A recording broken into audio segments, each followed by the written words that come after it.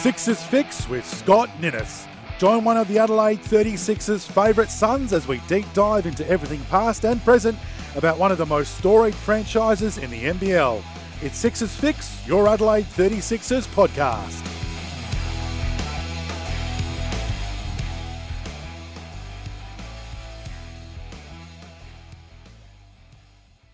Here we go! Hello and welcome to another episode of Sixers Fix with Scott Ninnis. This is a big show. We'll have our Ask the Coach segment thanks to Sports Card World with Connor Henry, and it's a big one. We haven't been able to catch up with Connor for a couple of weeks, so we've made up for lost time. On this week's show, we've got a very special guest with an all-time great who doubles as a current superstar right now, who we will speak to on the show. We're coming off a win, so that gives us a bit of an extra pep in our step here when we're talking about the Adelaide 36ers. And we're on the eve of the Perth Wildcats coming to town as well, which is always an eventful occasion. So plenty to get through on the show. I'm Chris Pike, your co-host, but the man you've all tuned in to hear from, the living legend himself, the only man involved in every NBL championship the Adelaide 36ers have won, Scott Ninnis. How do we find you this week? Well, obviously I'm pumped, mate. Like we're coming off a win. We haven't been able to say that for a few weeks. Every week we talk about, hopefully next week we'll talk about coming off a win, but we finally got one. And we were at the game on last Saturday night, and it was a fantastic game. You know, like the team came out, played well. We went through what we've seen over the last few weeks and had that that problem quarter where we just the scoring just dries up, but we're able to weather that storm and get a win. And for the psyche of the team, it was so important. And just really happy for the boys to get that win, which hopefully now will lead on to bigger and better things. Yeah, I think so. I think there's a lot to like about that win. 84-72 against the Illawarra Hawks. It was a good win, just an important win. It was a 5-game losing streak that nobody was enjoying, so it was nice to bring that to an end, and it gives us plenty to talk about now on this week's show. So we're here right now thanks to All Star Photos, thanks to Kelly Barnes and his support. We'll have an update on our Player of the Year award thanks to Premium Wine Tours. We'll have a Player of the Week award to give away thanks to Australian Motors Mitsubishi. And as I said off the top of the show, thanks to Sports Card World, we'll catch up with Connor Henry in our Ask the Coach segment. And we've also got a special guest, Scott. And how much are you looking forward to having a chat to this fella? Oh, look, he is incredible. He's a bit of a gentle giant. Doesn't do a lot of media stuff. So to get him on the show, I'm really looking forward to it and become one of the club's all-time greats. Yeah, Daniel Johnson, of course, we're talking about. So we're looking forward to getting to him shortly here on the show. Bit of news around the club as well this week. Scott, why don't we knock that off right from the top? Ben Kavanagh, the chief executive of the 36ers, one of our great supporters here of Sixers Fix, a great supporter of mine to get me on board to do some work with the club as well in terms of writing some articles, and a great supporter of yours and Brett's to get you involved in your community coaching. A little bit disappointing to see him resign during the week.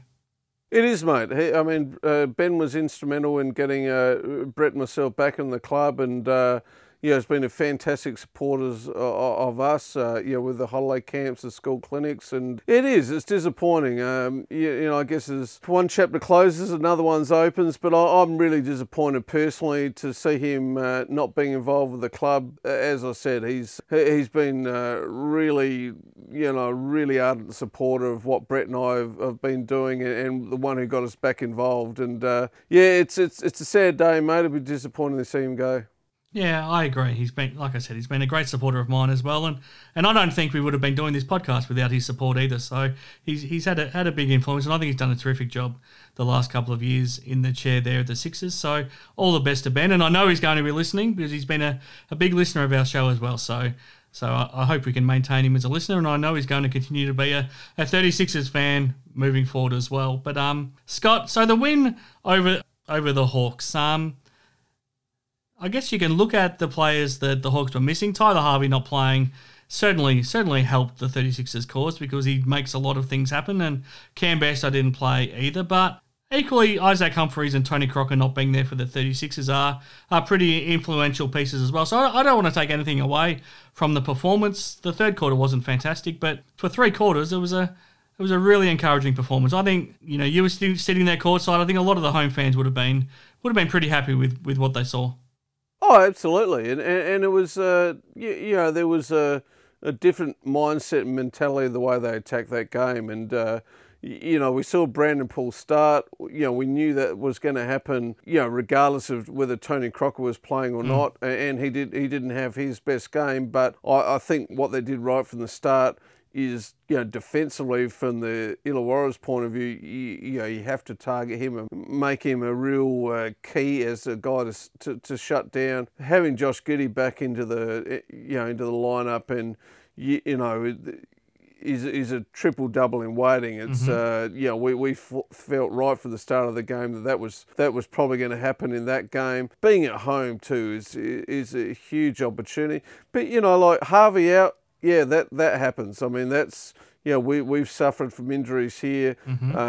We spoke about this last week that, before you told me that he was going to be out of the game, that I thought he was going to be a real problem for us. But that's just part of the game. And we see this week in, week out. It's just, I don't know what's happening at the moment, but, we're seeing players succumb to injury and long-term injury, and we've seen two over these last few week or so with Vasiljevic and Jack White, and that's just they're tragic, and it's I just think it probably is one of those things. And it's so disappointing to see. But I guess my point is that injuries are part of the game. Yeah. That's what it is, and it's how you respond to that and how you react to that.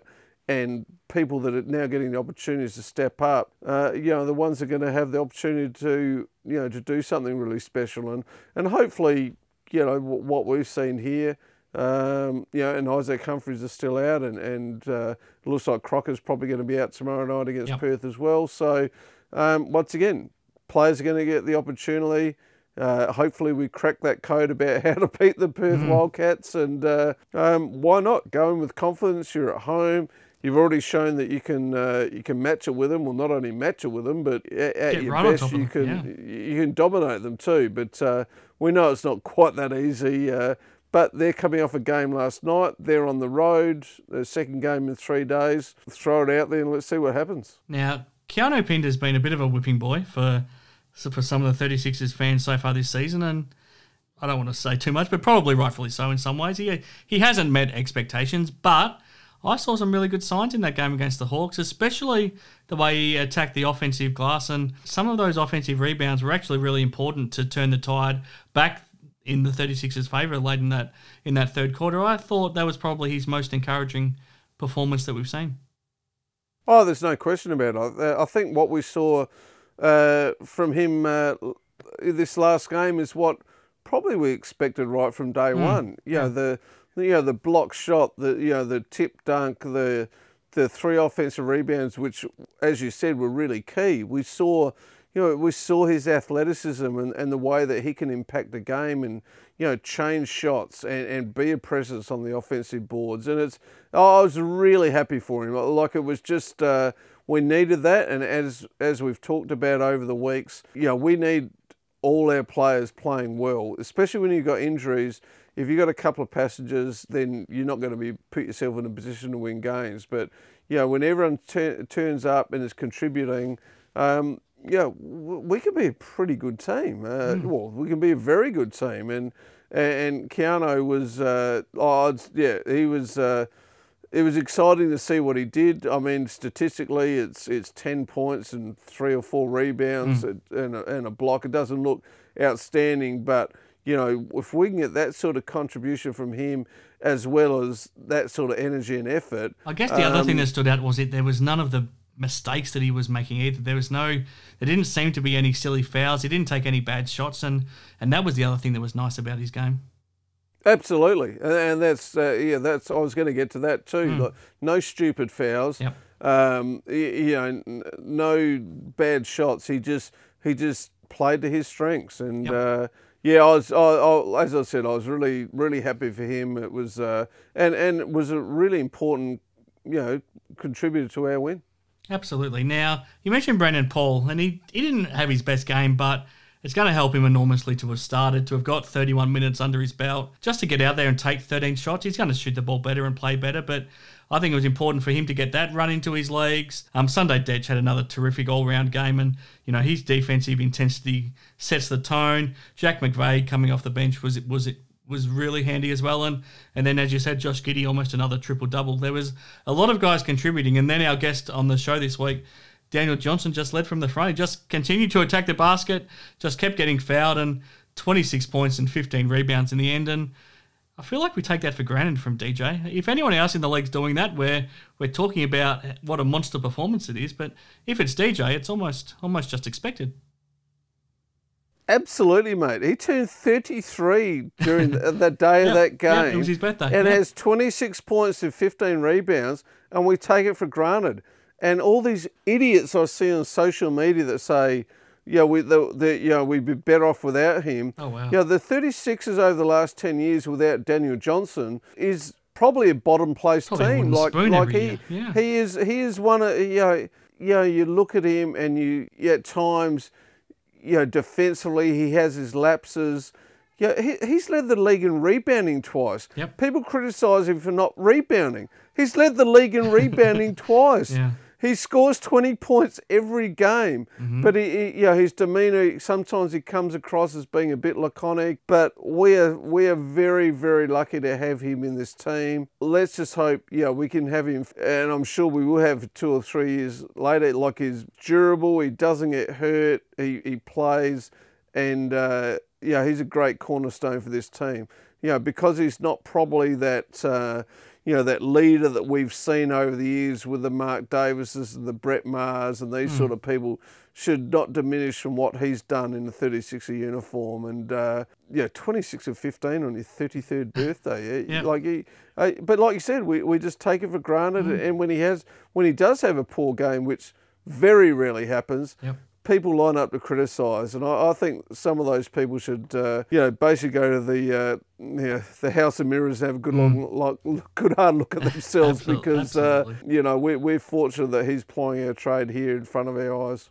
Yeah, and I can't wait to talk to him on this week's show as well. So we'll get to him very shortly. Another player I wanted to mention, his numbers don't stand out, and he's probably not getting a lot of attention. But since he's come back from his injury and since he's been playing a few minutes, I really like what Daniel Dillon's doing out there right now. He's just that calming influence. He takes care of the ball well. He gets the team through their offense nicely to take the pressure off Josh Giddey. He almost played 20 minutes last week, and I actually like the steadying influence that he's providing. He's had a good couple of weeks, hasn't he? Yeah. You're right. I like the fact of having that other ball handler on the court with Josh, and we saw it with Jeremy Kendall when he was in the team. But Dan's he's a pro. Like, he's 34 years old and has been playing the game for a long time. He knows how to look after his body. He knows what it takes.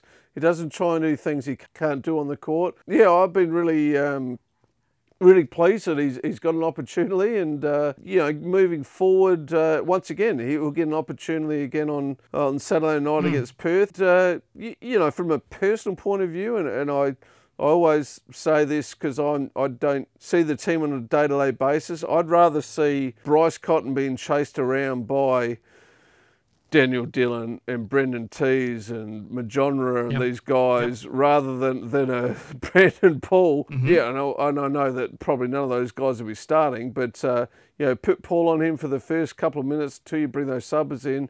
Those guys have all got 5 fouls each. Yep. Wear him down. Wear him down, because no one's going to stop him. We've seen that. We've seen that forever. He's going to get his regardless. But if you make him wear that down over you make him wear all those. You do the hard fouls. You bump him. You make him work hard, and then you don't let the Steindls and some of these guys get in the game. It's going to go a long way to winning the game for us. So I've been really happy for Dan. He's a quality guy. We really enjoyed working with him. What we're doing off the court, and he'll get his opportunity again. And who knows where that takes. Now, let's update our Player of the Year award thanks to Premium Wine Tours. The round 12 votes against the Illawarra Hawks. Obviously, these votes coming from yourself and Brett Maher, Scott. And so 3 votes Daniel Johnson. I think that was a no-brainer. Probably a no-brainer for Josh Giddey as well for the 2. And then there was probably a few different guys that could have gone for the 1 vote, which is a good sign to have that many contributors. But Sunday Dech, pretty hard to ignore his performance once again. So that means the leaderboard, we got Daniel Johnson out on front on 39 votes. Josh Giddey in the second spot on 27. Isaac Humphries still in third on 20. And Sunday Dech closing that gap a little bit, staying in touch on 15. Jack McVeigh's on 8. Tony Crocker's on 6. And Brandon Paul on 4. Now, with 15 games to go still, any of those guys can still win. That means any of those guys can still win that tour for 4, thanks to Premium Mind Tours, Scott. I can't believe there's still 15 games to go. It feels like we should be starting talking about the playoffs. Yeah. It's just and I guess the length of the season is exaggerated by how long the preseason was as well, because we're waiting for the start of the season. But look, I mean, it's going to be hard to catch. As long as DJ stays injury free, you would expect him to go on and win this award, and rightfully so if he can keep his body healthy, which he's shown that he always can. Okay, Scott, it's now time for us to give away another one of our Australian Motors Mitsubishi prize packs. These are proving tremendously popular, and all you have to do is vote in our Player of the Week award. So head to our Sixers Fix pages on either Facebook, Instagram or Twitter and just cast your vote each and every week, and you go into the draw to win this special prize pack thanks to the good guys at Australian Motors Mitsubishi. And this week it was Daniel Johnson once again. 26 points and 15 rebounds is pretty tough to ignore, so that's what he delivered last week against the Illawarra Hawks, and our listeners here on Sixers Fix recognised him as the Player of the Week from the Adelaide 36ers. So now we've put all of you who voted into the hat. One of you will win this special prize pack from Australian Motors Mitsubishi. So here we go.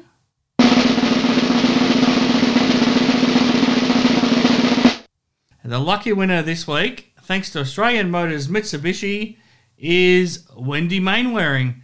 Now, I don't know if you're a relation. Isaac Mainwaring was the winner last week on this award. This week is Wendy Mainwaring. We'll get in touch during the week and we'll get you that prize pack. Thanks once again to Australian Motors Mitsubishi.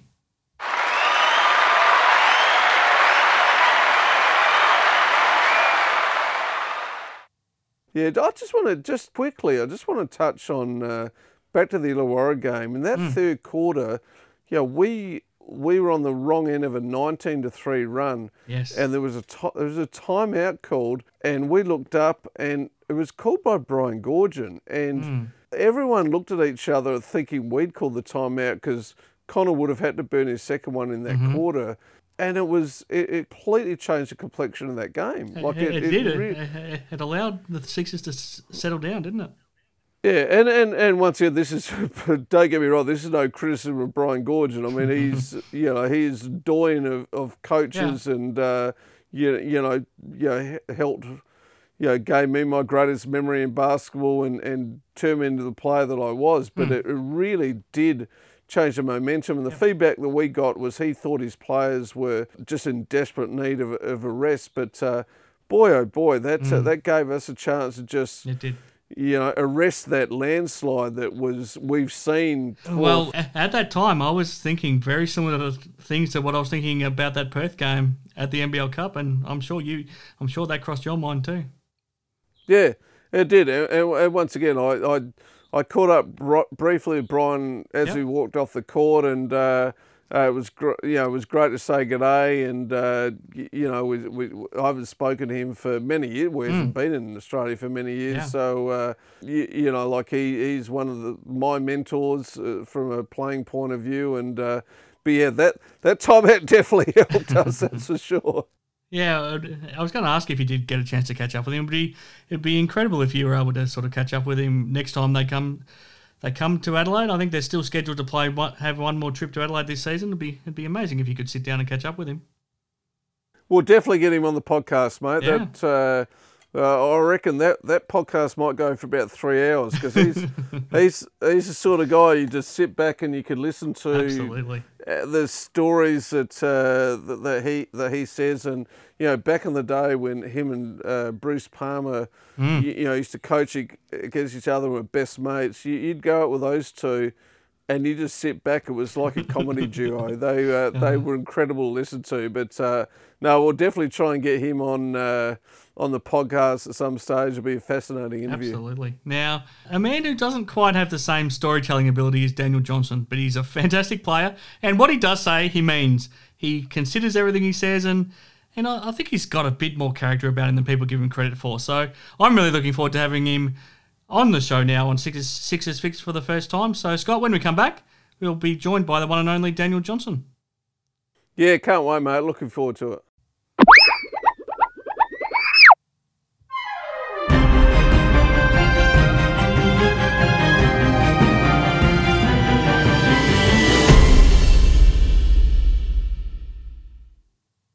Okay, Scott, a great honour for us now to be joined by probably the interview we've been waiting 2 years for since we started the show here with Sixers Fix, to speak to the legend himself, Daniel Johnson. What a career he's built now since he's arrived at the 36ers. He, without question, is one of the all-time greats of the 36ers, already a 5-time club MVP. Hard to imagine that not becoming 6th this season. And what an amazing form stretch he's in right now. He's the captain of the team. He continues to lead from the front. It's a great honour for us to have him here on the show.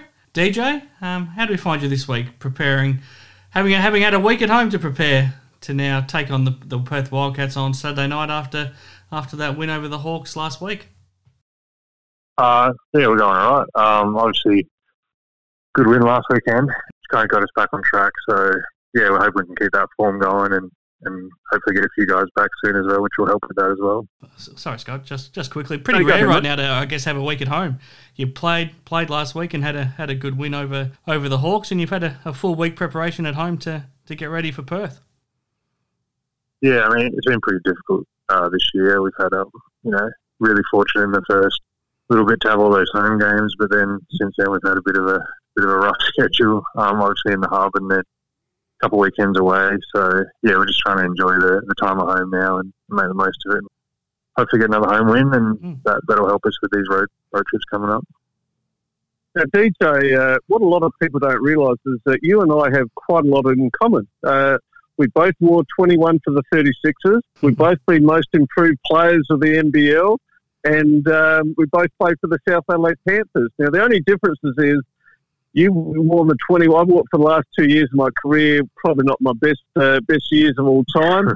I won the most improved player 19 years before you did, and you played for South Adelaide for 1 year, and I played for about 25 years. But apart from that, also a lot of similarities. Mate, yeah. How is the team, going at the moment? I mean, that was a huge win last week. We got one of those road bumps in the third quarter that we've been experiencing, but then to withstand that and go on to win that game must give the boys a lot of confidence.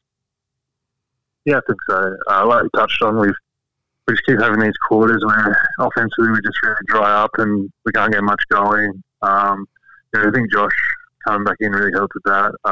Shows his maturity as well. I think he's learning as the season progresses, and he really helped us, get through some things and get some guys the ball. It was a good win for the club. Obviously, them not having Harvey out helped a lot for us. But, a win's a win. We'll take it, that's for sure. But, like I said, we're just trying to kind of build some momentum now. We've still got a lot of games left, and hopefully Big Ice will be back soon, which is going to help us a lot, as we know. And mate, this will happen on your 33rd birthday. By 33, most people are getting put out to pasture from a sporting sense. But I think it's just incredible. The consistency that you've shown, over your career, and you've been really durable as well. Is there anything special you do, like as far as looking after your body? I know as professional athletes, everybody does, but what advice would you give to people going through to be able to play as long as you have and as well as what you have? Yeah, I mean, I don't think I do anything too different to what other people do. Like I said, it's just eating right, sleeping, looking after your body, just the usual stuff that I'm sure most professional athletes do. But I think I've just been, lucky with injuries, touch wood, to just kind of avoid them for most of my career and be able to, get out there pretty healthy and be able to put my best there. So yeah, I just think that's played a massive part in it. I think most guys will have some pretty big injuries throughout their career, and I've been lucky to dodge them thus far. And Perth Wildcats Saturday night, mate. We've touched on it. They haven't just been a bogey team for us. They've been a bogey team for everybody for 30 odd years. But what adjustments do we need to make them to beat them tomorrow night? And specifically looking at Bryce Cotton, without giving too much away, obviously, mate. But what do we need to do to get a W tomorrow night? I think the main areas we're focusing on is you're obviously trying to stop Bryce, or at least shut him down a little bit, get the ball out of his hands. And I think when we're in Perth last game, we kind of just got smashed on the rebounds. So it's just about boxing out, finishing possessions. It's been a bit of our Achilles heel this season. We haven't been very good at rebounding in any game. So those are the main things we're working on, and hopefully, we can come away with a big win. Mate, I want to chat to you about, going back to the start. As a young boy growing up in Western Australia, was the dream always to play for the Wildcats? And then you ended up, obviously, at the Institute of Sport and then Melbourne before you found out your way to the 36ers. Was that sort of the dream growing up? I mean, honestly, I didn't watch a lot of basketball growing up. I was probably the first person in my family to play basketball, and I honestly didn't know too much about it all. So I was just kind of learning as I was going, and really started to get into it and start watching it when I was at the institute, and when it all started to become serious that I was, had the potential to, play professionally. So, I guess the whole Wildcats thing, it wasn't really a dream growing up. Like, obviously you want to be around your family back home, but that never really eventuated. And then when I got to Adelaide, I just fell in love with the city straight away, and obviously met my wife here, and I was just really fortunate to find a place, to call home. And you spent a year in college at Pepperdine. Was that how was that experience? Was it enjoyable? Was it just a stepping stone to the next spot? How did you find that? It was interesting. I think most people at that time were going over just to do the college. Going to the NBL wasn't really for everyone. I think especially when you're at the institute, they were kind of encouraging guys to go over and experience the college and just see where you're at. So I was excited to do that. Once I got there, I realized it was a bit tougher than everyone says, with the studying and then the double practices. And we had a bit of, drama with our coach and a few of the players. And our coach actually quit mid-season. So it just turned into a bit of a waste of time, really. So, I was pretty fortunate as soon as I got back. When Melbourne reached out and wanted me over there pretty quickly, so it's a pretty smooth transition, thankfully. But I'm happy I did it. But it wasn't really, for me, I wouldn't say. Tell us about, when the 36ers came calling. How did that all come about? Obviously, you're with the Melbourne Tigers for a couple of years, and they always had great teams. How did that? Who was the main force behind recruiting you and getting you here to the 36ers? Well, I think after my couple of years in Melbourne, like you said, they had some really strong teams, and I was playing behind Chris Hanst, who's probably the best big in the league at that time. So I wasn't getting a whole lot of minutes, and I guess they didn't really see me as a starter. And then Marty Clark, obviously, I was with him at the institute, and I felt like I really needed to, get in the gym and work and get better. And I knew he was the guy, to really help me with that, and hold me accountable and make sure I was in there every day doing what I needed to get better. So, it was pretty easy decision. I had that previous relationship with him, and I knew he was going to be, make me work hard. So, it's pretty easy. Well, I reckon it's worked out all right for you, mate. 7-time all-time All-NBL team member, including 3 All-NBL first team recognitions. Are you an Adelaide boy now? Is this where you see yourself settling after Barstool? Will you head back to Perth, or is that not a consideration yet as to what that decision will be? No, I think I'll be here now. I'm pretty settled. like I said, my wife's from here and she's got a pretty big family. So, yeah, we're really happy here. And luckily it's not too far back to Perth when I need to get back and visit family and stuff like that. But, yeah, like I said, I'm just really pretty lucky and fortunate that I found a place to call home. Now, Scott, correct me if I'm wrong, but at the end of last season, we sat down with Brett Maher and we picked our all-time first and second 36ers teams. Now, is my memory correct, or did both myself and Brett have DJ in our first team, but you still didn't have him in your first team? Have you changed your mind yet? You bastard! You're going to throw me under the bus in my own podcast, aren't you?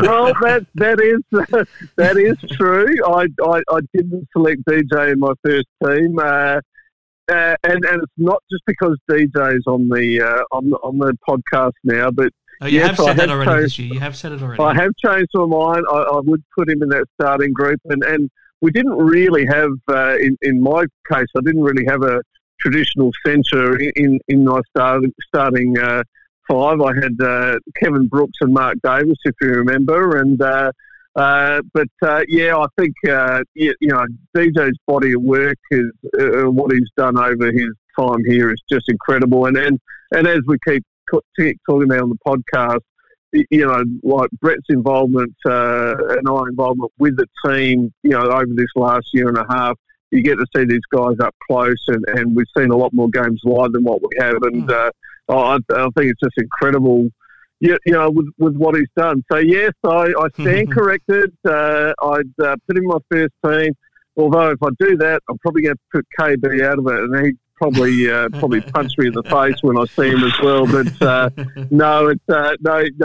it's just been unbelievable. And let me tell you one thing.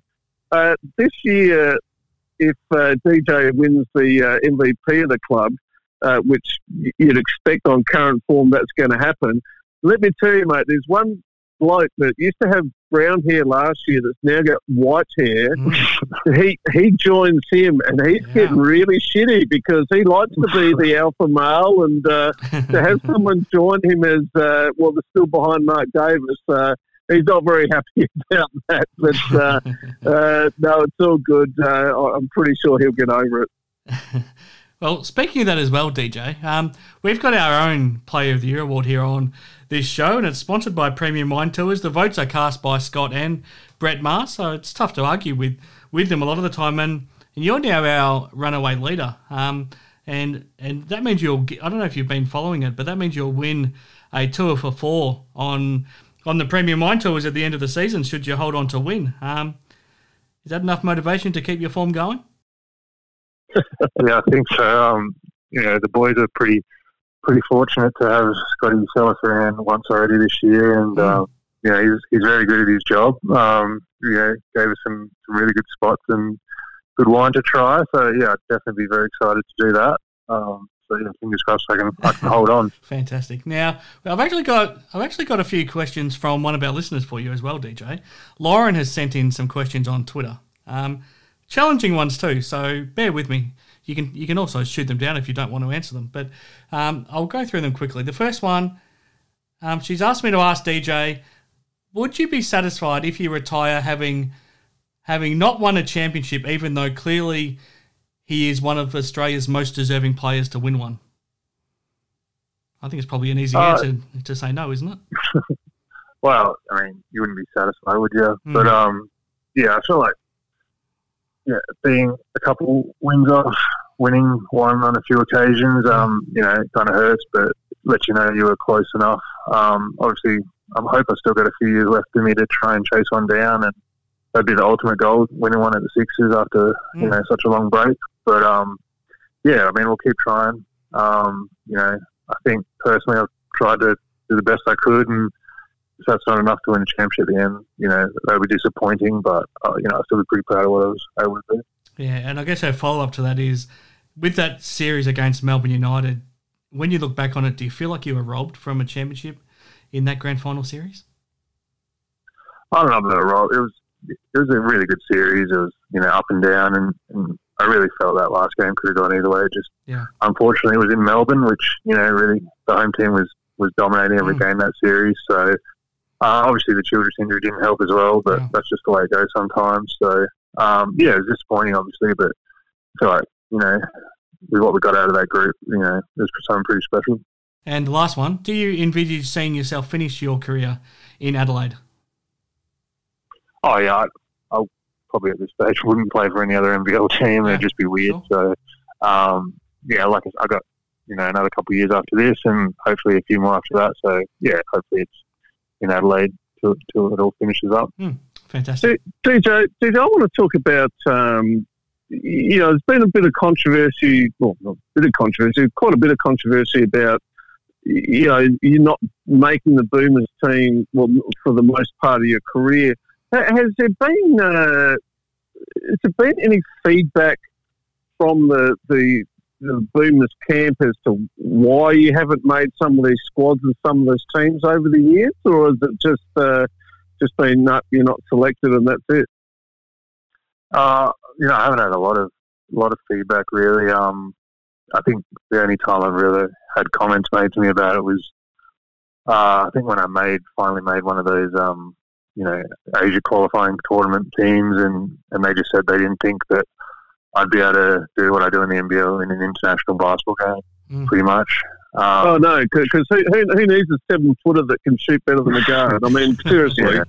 Yeah. So, I don't know, the whole thing was pretty disappointing, to be honest. Kind of the politics involved in it was, pretty frustrating, especially guys making the team that, I felt like I could have, brought more to the table than they were. But, it just is what it is. One of those things. You can't really control it, so you just got to, keep trying your best. And when you get the opportunity, do the best you can, which I thought I did. Is that something that pisses you off and drives you forward, or is it just one of those things you go, well, it is what it is, and put it behind it? Like you said, it's something you can't control, and just channel your focus, towards playing on a day-to-day basis with the club. Yeah, I think early on it pissed me off a lot, and I thought the better I play in the NBL, that'll lead to those opportunities, but that didn't really translate. So just got to the point where I just kind of didn't expect to make them, and it wasn't a surprise when I didn't, even though I felt like I should have been in them. But it's just one of those frustrating things. But I think I've turned my focus on other things now, and all happy with that. You've played overseas on a number of occasions. Is that something that you'll still look to do in the off season, or is it now more, as you get a little bit older, about looking after your body in the off season and just resting, or are you open for those opportunities? Yeah, I think this season will be pretty difficult. Obviously with all the COVID and the quarantining and all that, so I'll probably give it a miss this year. But I think we still don't know when this season will finish. Yeah, that's the thing too. Yeah, so you just can't make plans. But I think going forward, I think that's one of the best things about playing in the NBL and being a professional athlete. You get to travel around the world and not just play a bit more and get some experiences, but you get to when you're actually living there for a few months, experience the culture properly and see some places you probably wouldn't normally see. So it's one of the best things I love about it, is getting to travel around and see some different places. So I'm definitely open to doing that again. Yeah, Chris, what the best thing about that is, it means that DJ will be available for our next holiday camp in July, because he won't be overseas. I'm sure he'd be lovely looking forward to that. He'll be booking you for that wine tour around the same time too, don't worry. Exactly, probably planned it that week, I reckon. So, just a couple more from me, DJ, before we let you go.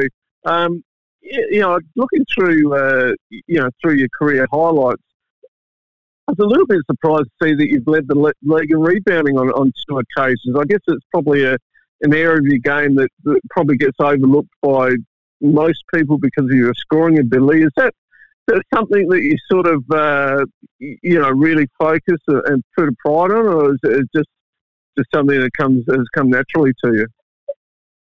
Yeah, I think I've always been pretty decent in that area. I'm not, your typical centre pulling down, 15 a game or anything like that. But I think I've always been around that, between 7 and 9 mark.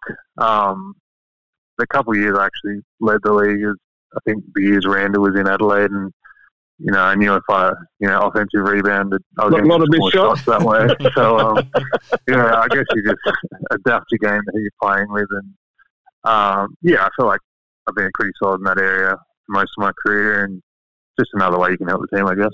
Well, there's no one in the league over the last 12 years. You've collected more rebounds and scored more points than anybody. I think that's one of those things that a lot of people overlook. Just maybe it is because you're such a good shooter for your size, but your rebounding has been fantastic for a long time. Oh, cheers! Thank you. Just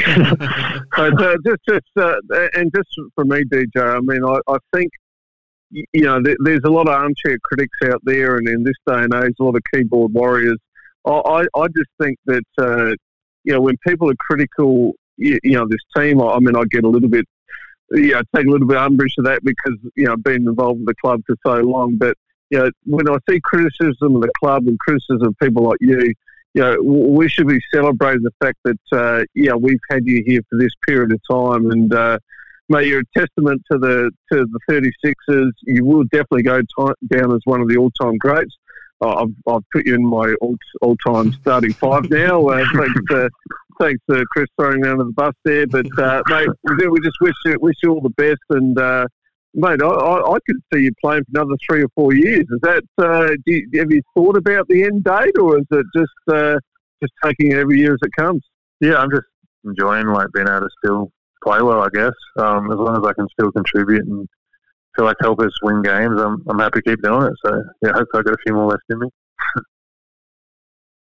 Fantastic. Thanks very much for joining us, DJ, and let's look forward to seeing you get a couple of wins now over the next few days, starting with Perth at home tomorrow night, then up in Cairns. It's a team you love playing against, so let's hope that continues as well. Yeah, fingers crossed. Thanks again. Appreciate all the support, boys. Thanks, DJ. Good luck, mate.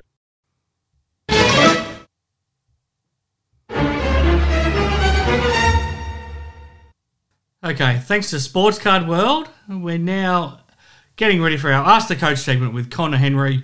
Great supporters of ours, Sports Card World. We couldn't have been doing this show without you. We couldn't be bringing our Ask the Coach segment with Connor Henry to you each and every week without their support. So make sure you check them out at sportscardworld.com.au or indeed in the Region Arcade. Fantastic store. The best card store in Australia quite comfortably. So go check them out.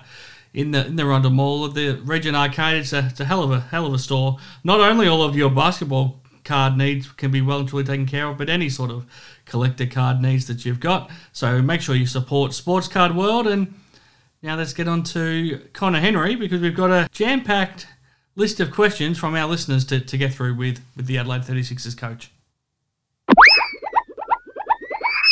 Okay, back here on Sixers Fix and looking forward to getting back to our Ask the Coach segment with Connor Henry now for this week. Connor's been kind enough to give up some of his time once again now, leading into the game against the Perth Wildcats on Saturday night. So I guess first of all, Connor, before we get to the listeners' questions, coming off a win, getting to stay at home for the week, how's the preparations been now for this game against the Wildcats? It's been pretty good. Not ideal. We've just had to manage a few niggles and continue to rest up. But I think we're in a good spot. DJ and Jack had a couple of days off, and now are back at full strength. Croc is improving. He won't play tomorrow. We're hopeful that he will play against Cairns. Josh had a couple of days off and looks really good today in training. And, the optimism that is starting to build a little bit within the club about Isaac's return after Isaac had a good kind of first day of at least running and putting some weight on the floor, on the foot, and he came out of that really in a good way. So all in all, a pretty good week as we head into tomorrow's game. Very good. Okay, now blown away by the amount of questions we've got now for you this week, Connor. We're not going to be able to get to them all today, but if your question isn't read out this week, don't worry, we'll get to it next week or even the week after. We've got that many questions, but make no mistake, your question will get asked to Connor. That's the promise we make here on the show. So that's Eventually we'll get there. Absolutely. And as you've shown throughout this season, no, you're happy to answer any question, whether it's a positive or a negative one. So you've been a great sport with this, Connor. So thank you for your support. Easy. Yeah, real good. Real easy. I'll answer anything. Absolutely. Adam Ross is first up. and he's asked, I felt the defence against Illawarra was the best we have seen this season from the Sixers. Was that something the team worked on in the lead-up to that particular game, or do you feel like it's a case of things starting to gel at the defensive end? Both. So we've been working on some specific things the last 2 weeks leading into Illawarra. We felt like we made some strides in a couple of areas, namely our defensive transition and our defensive rebounding, which has been at times, really questionable at times during the season. So we did put together a good defensive effort and defensive rebounding against the Hawks, and we're growing from that, and that's, again, the same focus, again, going into tomorrow night's game. Excellent. Jason Crow, one of our great supporters, he's sent in a couple of questions. This one's a bit of an in-depth one, so bear with me, Connor, and you can sort of take it in whichever direction you like. So Jason Crow has asked, how hard is it in the current landscape to build a team with players freely moving around the competition? 4 of our starting 5 are new, and then next year we are likely to be without Giddy and possibly Ice if he recaptures his pre-injury form. How do you find the balance between playing for success now and building for the coming seasons? Well, I think what you see with Perth, with Melbourne, with Southeast, some of the top clubs at the top or near the top, is the ability to each year add a piece or two. And maybe that player is a boomer and then lock him up for a number of years contract, or maybe it's a very good young player that's either come up in the system with that team or they've gone out, targeted that player in free agency and have landed him. So that's the plan as you build something, is to try to get as many top Australian players as you can, not only older veteran guys if they're available on the market, but guys that you feel like can help you right away, hopefully, but also the second year or the third year, they're a vital piece. And those teams that are near the top right now, their overall depth and experience is clear. You can see it. Yeah. It allows them to go deep into their roster. They can play 9-10 guys a night and get the job done. Okay, one more from Jason Crow. With a one-team town like Adelaide, it's fair to say 36ers fans are passionate and often critical. Do you use that negative commentary at times as motivation to try to manage the players, or do you try to shelter them from that? No, I think the players are pretty in tune with the environment here in Adelaide. Look, there's high expectations from the core fans and the new fans that come in, and they feel this somewhat pressure of wanting the team to succeed because they want to be a part of that. But at the end of the day, you can't focus on that. What you have to do is really look to your daily work. Again, the portion of building team, that we spoke about, how you target guys for the future, and try to wrap it up each and every week when you go into a game. Success is tough in this league. You do need a deep roster. You do need talented imports, and you have to find that mix. And when you do find that mix, you have to be able to sustain it. And that's what Perth's done. That's what Melbourne has done over the years. And that's where we're trying to get to. Luke Day has asked, what's your current grading of our season so far? And where are our opportunities moving forward? And what do you think we're doing well? And what do you think we can improve on? Well, based on what we targeted in free agency and the roster that we assembled, we felt like we had the possibility, the chance to have a very competitive season and possibly compete for one of the 4 spots. Unfortunately, with injuries, and we knew that was, part of the chance that we were taking, that if we were to lose one or two key pieces, that it could be tough.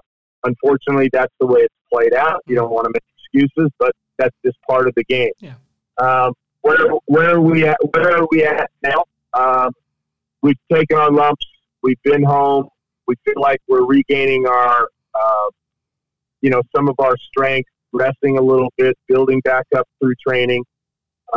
Anxious for Isaac to return, and focused on keeping everybody healthy and having a positive look on things. Losing streaks hurt.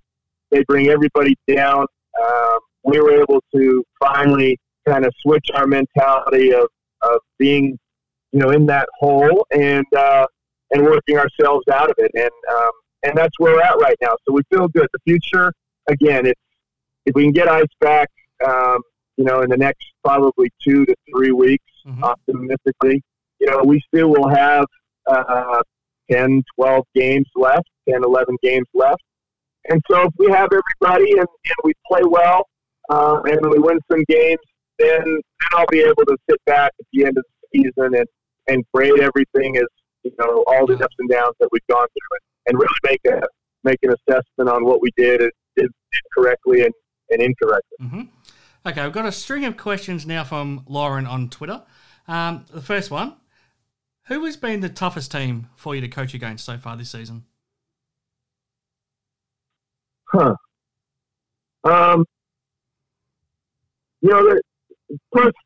probably the toughest, just because they relentlessly do the boring things every single night. Yeah, there's the boring things of being physical, of boxing out, of taking charges, of guarding their man one-on-one.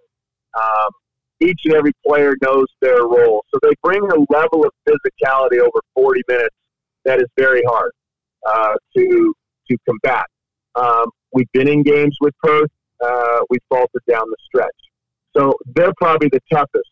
Melbourne is extremely talented. We've played them tough.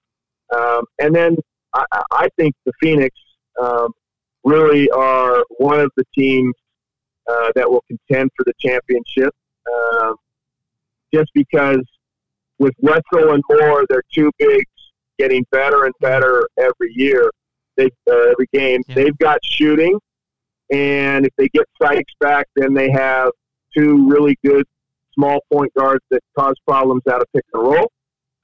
And they've got Creek, who's a dominant player, facilitator, leader, and now they have two really good shooters in Brokoff and Glitz.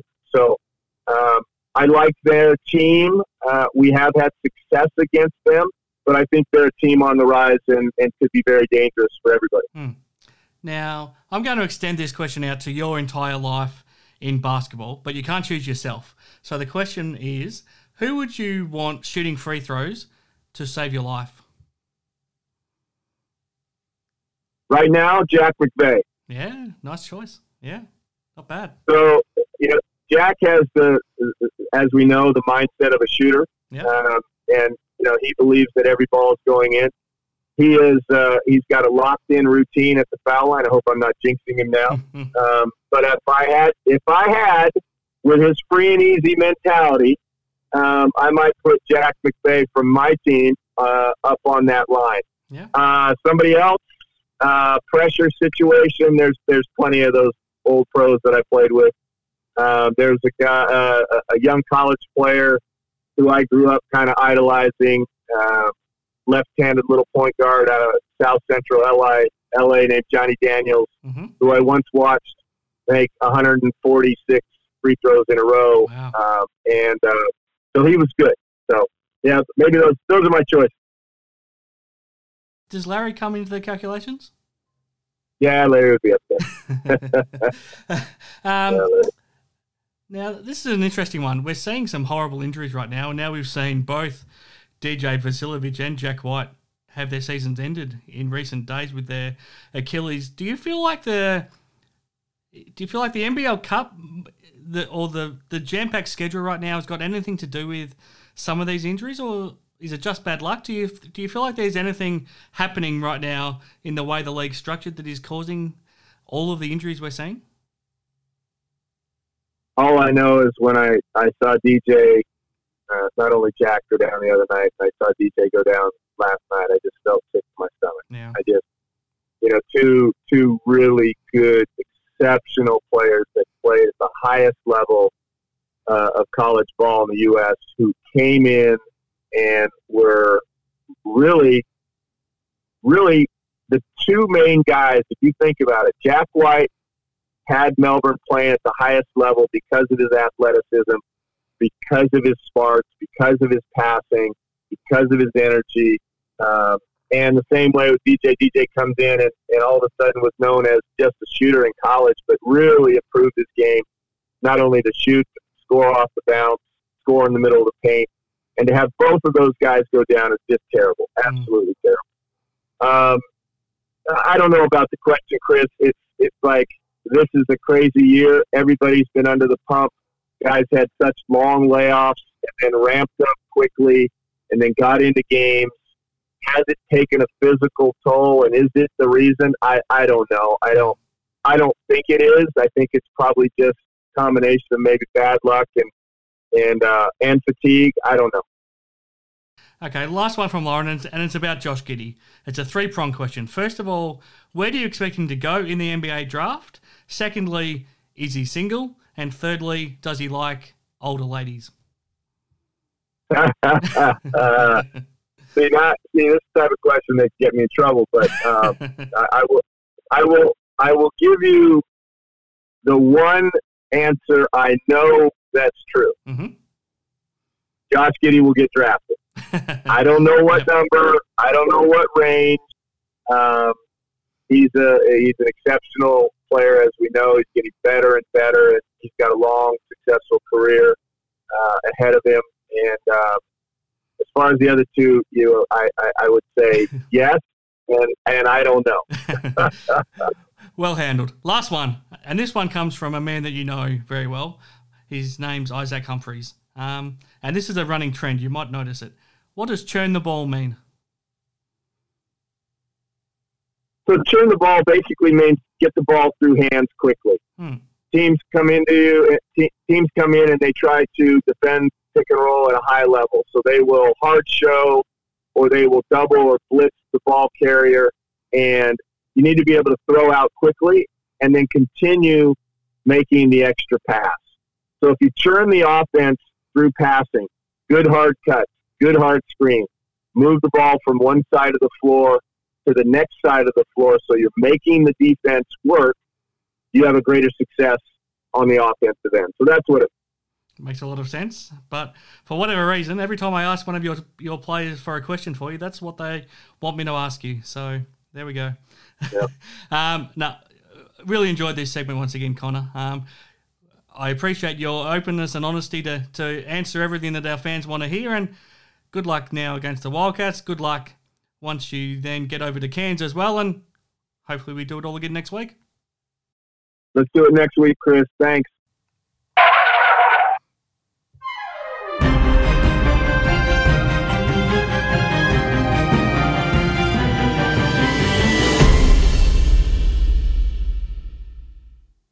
Okay, back here on Sixers Fix with Scott Ninnis. I hope you enjoyed that chat with Daniel Johnson, and I think we learned a fair bit more about him in that chat, Scott, and also Connor Henry. Fantastic of Connor to make himself available on this show and to be willing to answer whatever questions that our fans want to ask him. Sometimes they're taking him to task on some of his decisions, but he's certainly open to answering them. But one of his answers just then, Scott, I want to get your thoughts on. He chose Jack McVeigh to shoot free throws if his life was on the line. Who would you like to shoot free throws if your life depended on it? It doesn't have to be a current player. Any player from your life in basketball. It certainly wouldn't be myself, mate, because free throw shooting was not at the top of my strengths. If my life depended on it, I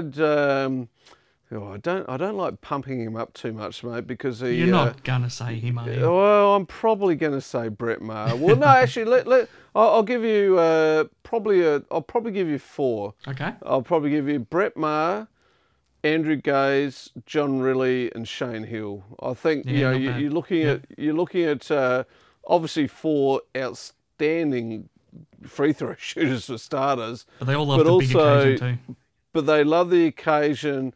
You knew if the game was on the line, they were never ever going to miss. And I was fortunate enough to go from the Adelaide 36ers to the Townsville Crocodiles to the South Dragons. So I was rebounding 1 year for Brett Maher, the next year for John Rillie, and the next year for Shane Hill. And let me tell you, you didn't have to be too fit to rebound for those guys. All you need to do was stand underneath the basket because the ball was going through that every time. So, those guys just didn't miss, and they had a resolve that the occasion, that's what they live for. They live for that big shot, and I'll be happy with any one of those guys. Yeah, no, very, very, very good, very good. Speaking of Jack McVeigh, did you happen to see him I don't know if it was in the warm-up last week or at shoot-around, there's the retro 36ers singlet he happened to be wearing. Did you catch a glimpse of that?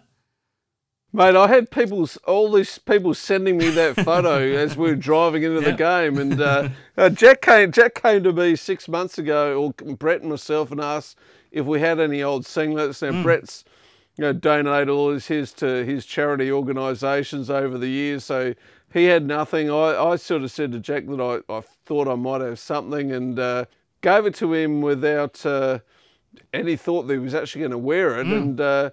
I've seen TikTok things with him dancing in the supermarket with it on. I've seen that warm up before the game. He's a good egg, Jack. He's that's the sort of guy that you need that as a team. You need those sort of characters who are passionate about what they do. And look, hasn't he had a fantastic 6 or 7 weeks? Absolutely. Like he's just you'd think. The most improved award he'd have to be probably favourite for. I know he's got his speech already written for it too. So he's made that no secret. No, and that's great. That's absolutely fantastic to have those sort of goals. I think is really important. And so I did see the throwback jersey there, and let me tell you, he fits into it a little bit better than I would these days. So better him than me, mate. Okay, now Saturday night we're back at the Entertainment Centre, and it's against the old foes, the Perth Wildcats, who arrive in town on a 9-game winning streak. They're on top of the league. How do we beat them? How do we knock them off? Well, we've seen it. We've seen how we can deal with them for a half of basketball, before things went pear-shaped. I guess the problem now is, how you approach that game mentally. It doesn't matter how big a lead that we get, we know that they can reel that in. I think we don't have to be up by 20 at half time. We have to match them for intensity. We have to make Bryce Cotton's life hell. We need to be physical with him, and if that means just throwing various guys at him over the course of the night to wear him down, as we spoke about, that's a good thing. But we cannot have some of these role players stepping up and having 15 points, and we can't. Steindl can't come in and hit 3 threes. You got to be locked into Blanchfield, who's we always known he was a good player, but now is very, very dangerous.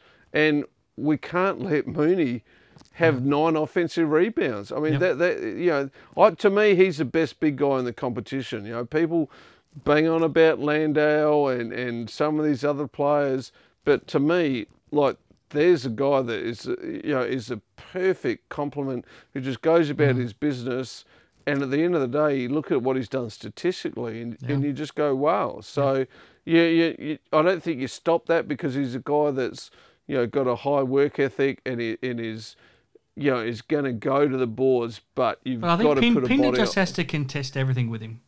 Just correct. Yeah, that's all he has to do. Correct. Just make him fight for every possession.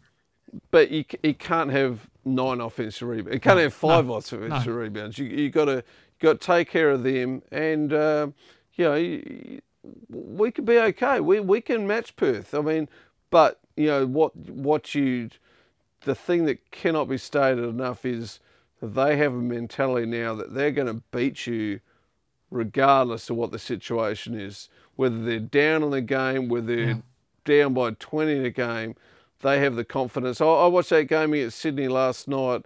At no point, well, maybe a little bit early on, but you didn't get I wouldn't the feeling. I wouldn't have thought they felt like they played well at all, and they still win. No, the game. and it was a shit game. It was a terrible. It was. 73 to whatever it was. It was a shit game. Yep. But at no point did I think Perth were going to lose that game, and that's a dangerous thing when you have a team that's with that sort of killer mentality.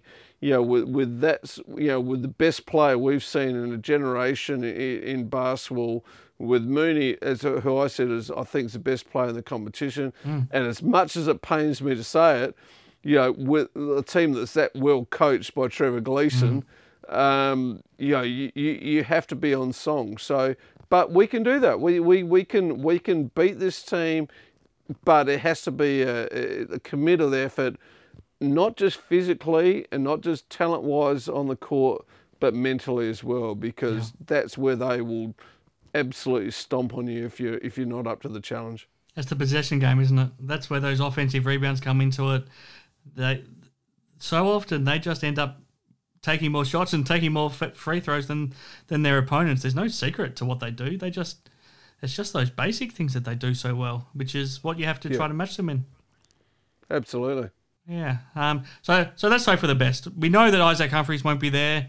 We know Tony Crocker won't be there, but it's not necessarily a bad thing because we've got plenty of options. We know that Keanu Pinder can play a role now. He can stay out of foul trouble. He can help out DJ in that front court. We've got no concerns with what Brandon Paul can do. He'll be better now after a week under his belt. The backcourt with Giddy and Sunday there's fantastic with Dan Dillon backing them up, and then we've got Jack McVeigh to throw in. So there's no shortage of talent out there. So I don't think there's any excuses. Let's hope Perth's feeling tired. They're coming off playing in Sydney on Thursday, then come straight to Adelaide. So let's hope that's taken a bit out of them. But yeah, let's just hope for a good game. When you turn up at the Entertainment Centre tomorrow night, what are you going to be looking for? What signs do you need to see early that this could end up being a good night? Mate, I'm the glass half full person now. Mm-hmm. I haven't always been that over the last over the journey, the last 10 years. But I expect Brandon Paul to have a great game. I think he's settled in. He knows he's going to be starting. I hope we run some stuff for him early, which I'm sure we will. I just think, and just touching back to Bryce Cotton again, you need to make him work defensively as well. So, who's he going to guard? If he's guarding Sunday Detch, which I would imagine is probably that matchup, run him off screens and make him work. Even if he's not the focal point of your offense, you've got to tire a guy like that down. You can never stop someone with that sort of ability, but you make his life hard. So I'm looking forward to seeing Brandon Paul really stand out in this game, and I know he'll have confidence going in that he knows he's starting and he's going to play 30 minutes. I'm going for the upset, mate. I think people might think I'm stupid. I haven't looked at the odds. Maybe I put a sneaky dollar on, but I think we can win this game and win well. If there's ever an opportunity, we're getting them at the right time. But who knows? It's one of those things, isn't it? I don't think it's silly at all. I go in feeling quietly confident as well. I mean, I think everything's kind of adding up to Adelaide being the fresher team, confident. They know that they can play well against this team, and eventually that winning streak has to end. You just can't keep winning in this league. We keep hearing how even the league is. We can't have one team that's going on a double-digit winning streak.